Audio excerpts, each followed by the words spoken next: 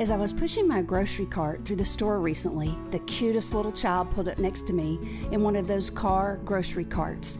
She looked up at me with these beautiful brown eyes and said, "You can come in here and ride with me in my car if you'd like to." I thanked her for the invitation, but told her I had some shopping to do. I smiled the rest of the way through the store thinking about her sweet invitation.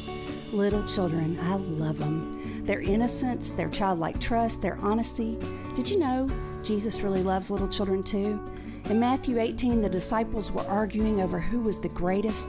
Jesus put a little child in the middle of the group and he says to them, "It is the man who can be as humble as this little child who is the greatest in the kingdom of heaven."